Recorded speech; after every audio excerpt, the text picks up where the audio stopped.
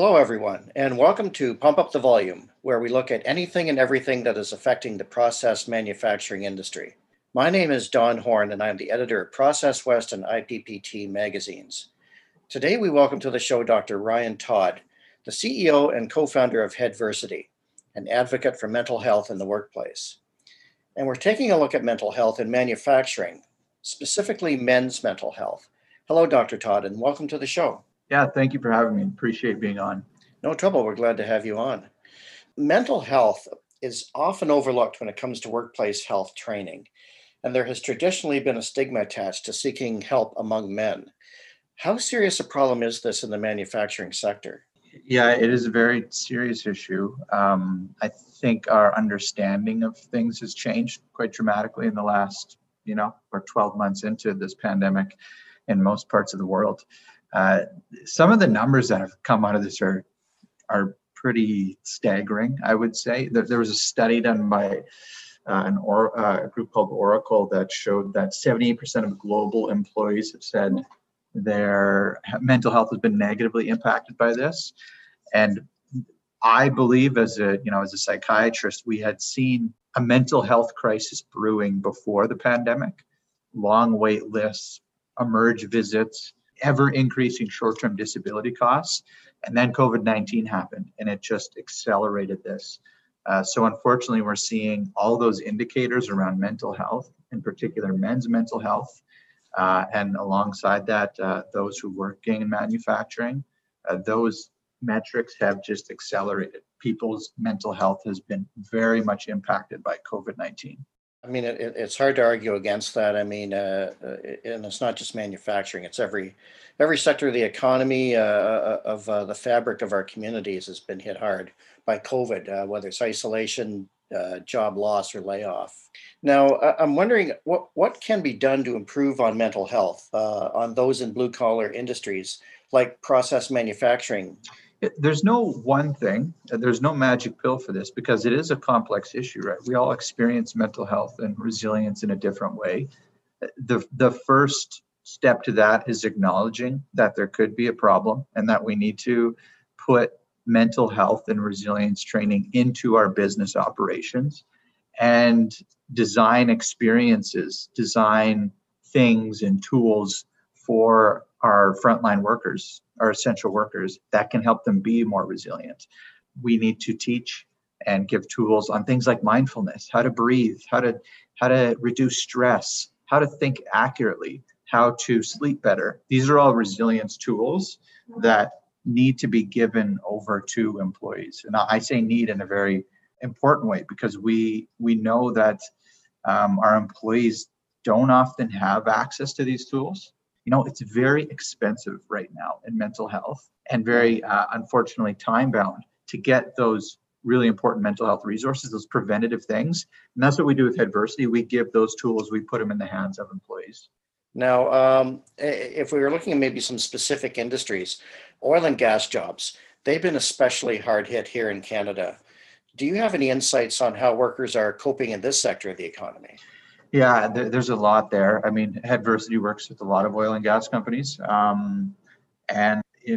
Based on where we are in Western Canada, we live in a manufacturing and oil and gas capital, obviously in Calgary, Alberta. So I see and continue to see it from that sector. There's very famously really important and difficult swings in mental health due to the commodity prices in oil. And that oil, unfortunately, has over the last 30 years been a boom and bust economy.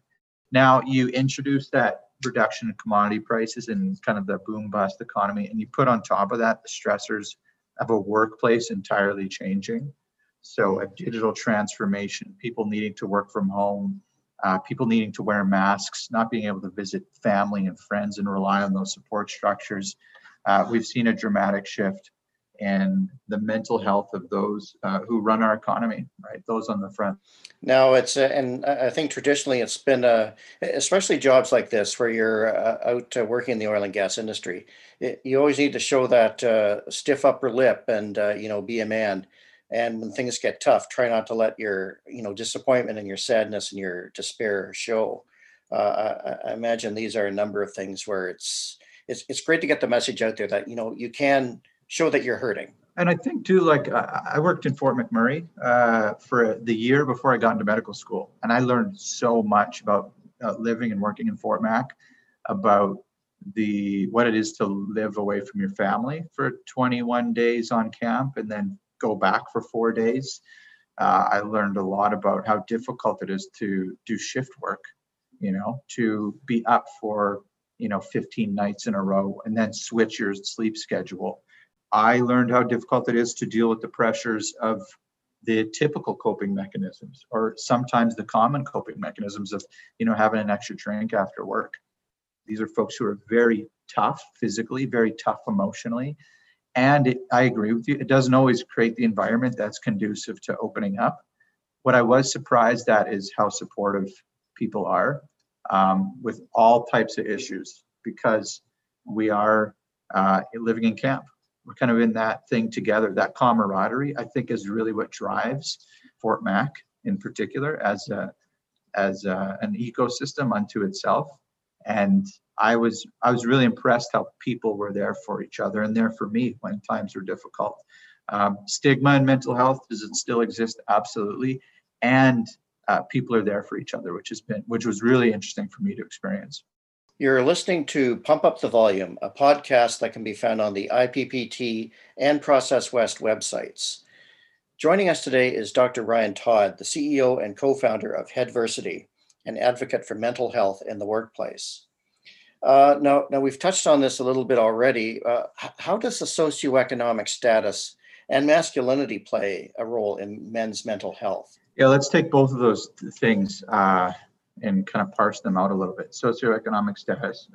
We know that those who are in lower kind of socioeconomic status brackets have more stressors, have worse mental health outcomes.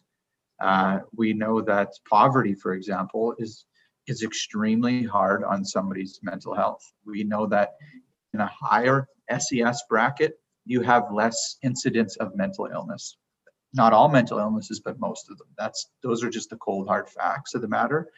And let's tie in masculinity. We know that men experience things like generalized anxiety disorders or major depressive disorders at a rate that is similar to our counterparts. We know, unfortunately, that men complete suicide at a higher rate than females. There's a higher rate of suicide amongst males. Why is that? There's a number of theories as to why that is. Men traditionally have more difficult time in our society with reaching out, exposing themselves to emotions like sadness, and typically take more drastic measures when it comes to things like depression and feeling alone and isolated. So suicide risk is higher amongst men. And that's something that needs to be addressed very in short order, especially with the pandemic that we're in right now. Now, I know that Headversity is a great source for trying to find solutions and offering some help for those suffering from mental distress and to improve people's mental health. Are there any other websites or organizations that men can reach out to for help? Yeah, it's if you are interested in more kind of information on Headversity, go to www.headversity.com. I know that in addition, specifically for men, I know Movember and that group, go to movember.com or .ca. They have a number of mental health resources that have been really impactful. It's often overlooked that we have really strong crisis supports across North America. If you are in that really desperate place, on the Headversity app, we have a one-touch button where you can reach someone to text or call a certified crisis worker. But you Google crisis line and you'll get 3 or 4 lines that come up for individuals and get somebody to talk to immediately. That's something that's not well known and something that's highly underutilized. And that's a really strong preventative measure for a lot of men who are in crisis. And I think many times, as you said before, with the community in Fort Mac, it's just reaching out to others who understand what you're going through because they are as well. Yeah, that has a lot to do with it, right? Is to understand that everyone has mental health. Mental health is not a 1 in 5 issue. It is a 5 in 5 issue. Everyone faces adversity in some time in their life or another, some more, some less, but we're all facing adversity. I think the interesting thing and sometimes the tragic thing about COVID-19 is that we all know what it's like now to have an increased level of anxiety. We all know what it's like to feel loneliness and grieve loss. Everyone on this planet now knows what that's like because we've all experienced it through this pandemic. And that gives us insight into how we can be vulnerable and reach out to people when we need help. Now, what do we need to do to make the manufacturing workplace a healthier environment for everyone? We focus a lot on tools, on providing individuals in manufacturing the tools, and that's really Headversity's MO, right? Is we want to put resilience tools in the hands of each and every employee. Mental health used to be, and in some areas still exists, as this like really academic thing or something that you only use if you are in crisis and you need to call that counselor. We're trying to shift that narrative and say, look, mental health again is a 5 and 5 issue. Everyone who works in manufacturing could benefit and should benefit from resilience training, a couple of minutes a day, practicing these resilience skills. That's where Headversity thrives, is in those workplaces where mental health has been seen for everyone else. We're getting in there and getting really strong impact, in particular in manufacturing, because we're able to give some people an easy tool, takes 2 minutes to get on, and they can actually implement things right away in their daily life. Now, we've been talking a lot about those who may be suffering from a mental health issue. What can we do for others that we're working with? Just by looking around saying, I wonder if he is having difficulties right now. What are perhaps some of the signs, maybe some of the markers that might say, maybe we should ask? It's a great question, right? How do we know? We always, in psychology and psychiatry, break things into 3 domains: bio, psycho, social. Biological, psychological, sociological. Mental illness, as we know, and is not often understood, is a very physical thing. It's a very physical set of illnesses. People who are looking disheveled, feeling that they're not sleeping, expressing a lot of frustration, not eating, looking like they're depressed.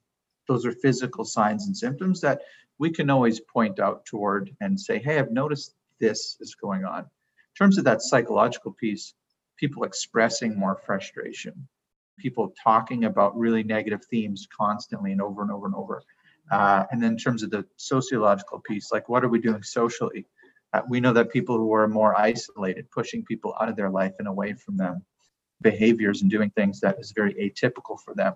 Those are signs and symptoms that something might be going on. The number one rule, the golden rule here, is if you want to talk to someone about their mental health and you approach them from a place of caring and empathy and a place of, I'm not really sure what's going on, but I want to learn more, you're not going to break that person. You're not going to hurt their feelings. You're not going to embarrass them. You are simply trying to find out more, be there as a support to help them. So that's the number one rule. I would rather reach out to someone and know that you're not going to break them. You are only going to help them if you approach it in the right way. I think many of us feel it's a difficult line to tread, so that we're not feeling like we're invading someone's space or being rude, and maybe just not knowing how to approach it. So I think those are some good tips. Now, speaking just for yourself, what are some of the exercises you use daily to maintain some good mental health? There's 2 that I use personally. Our brains are very much created to pick out the threats in our environment, pick out the negative news, pick out the things that are going wrong. I work in psychiatry, and you can always do that. Our brains are very good at focusing on the negative. So I have a practice every day at 8:00 in the evening. My Headversity app, personalized to me, it reminds me to practice optimism. It reminds me of 3 good things that happen in my day.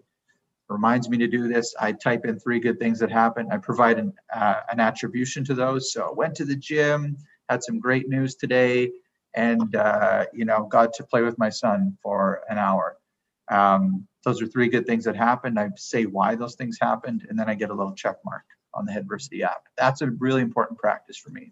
Second one that I found actually to change my life, I don't want to be hyperbolic, I do believe it has, is I try to meditate for 5 to 10 minutes a day. And when I'm switching from CEO role at Headversity to seeing patients and clients at the hospital, that's a really dramatic shift. I need to reset.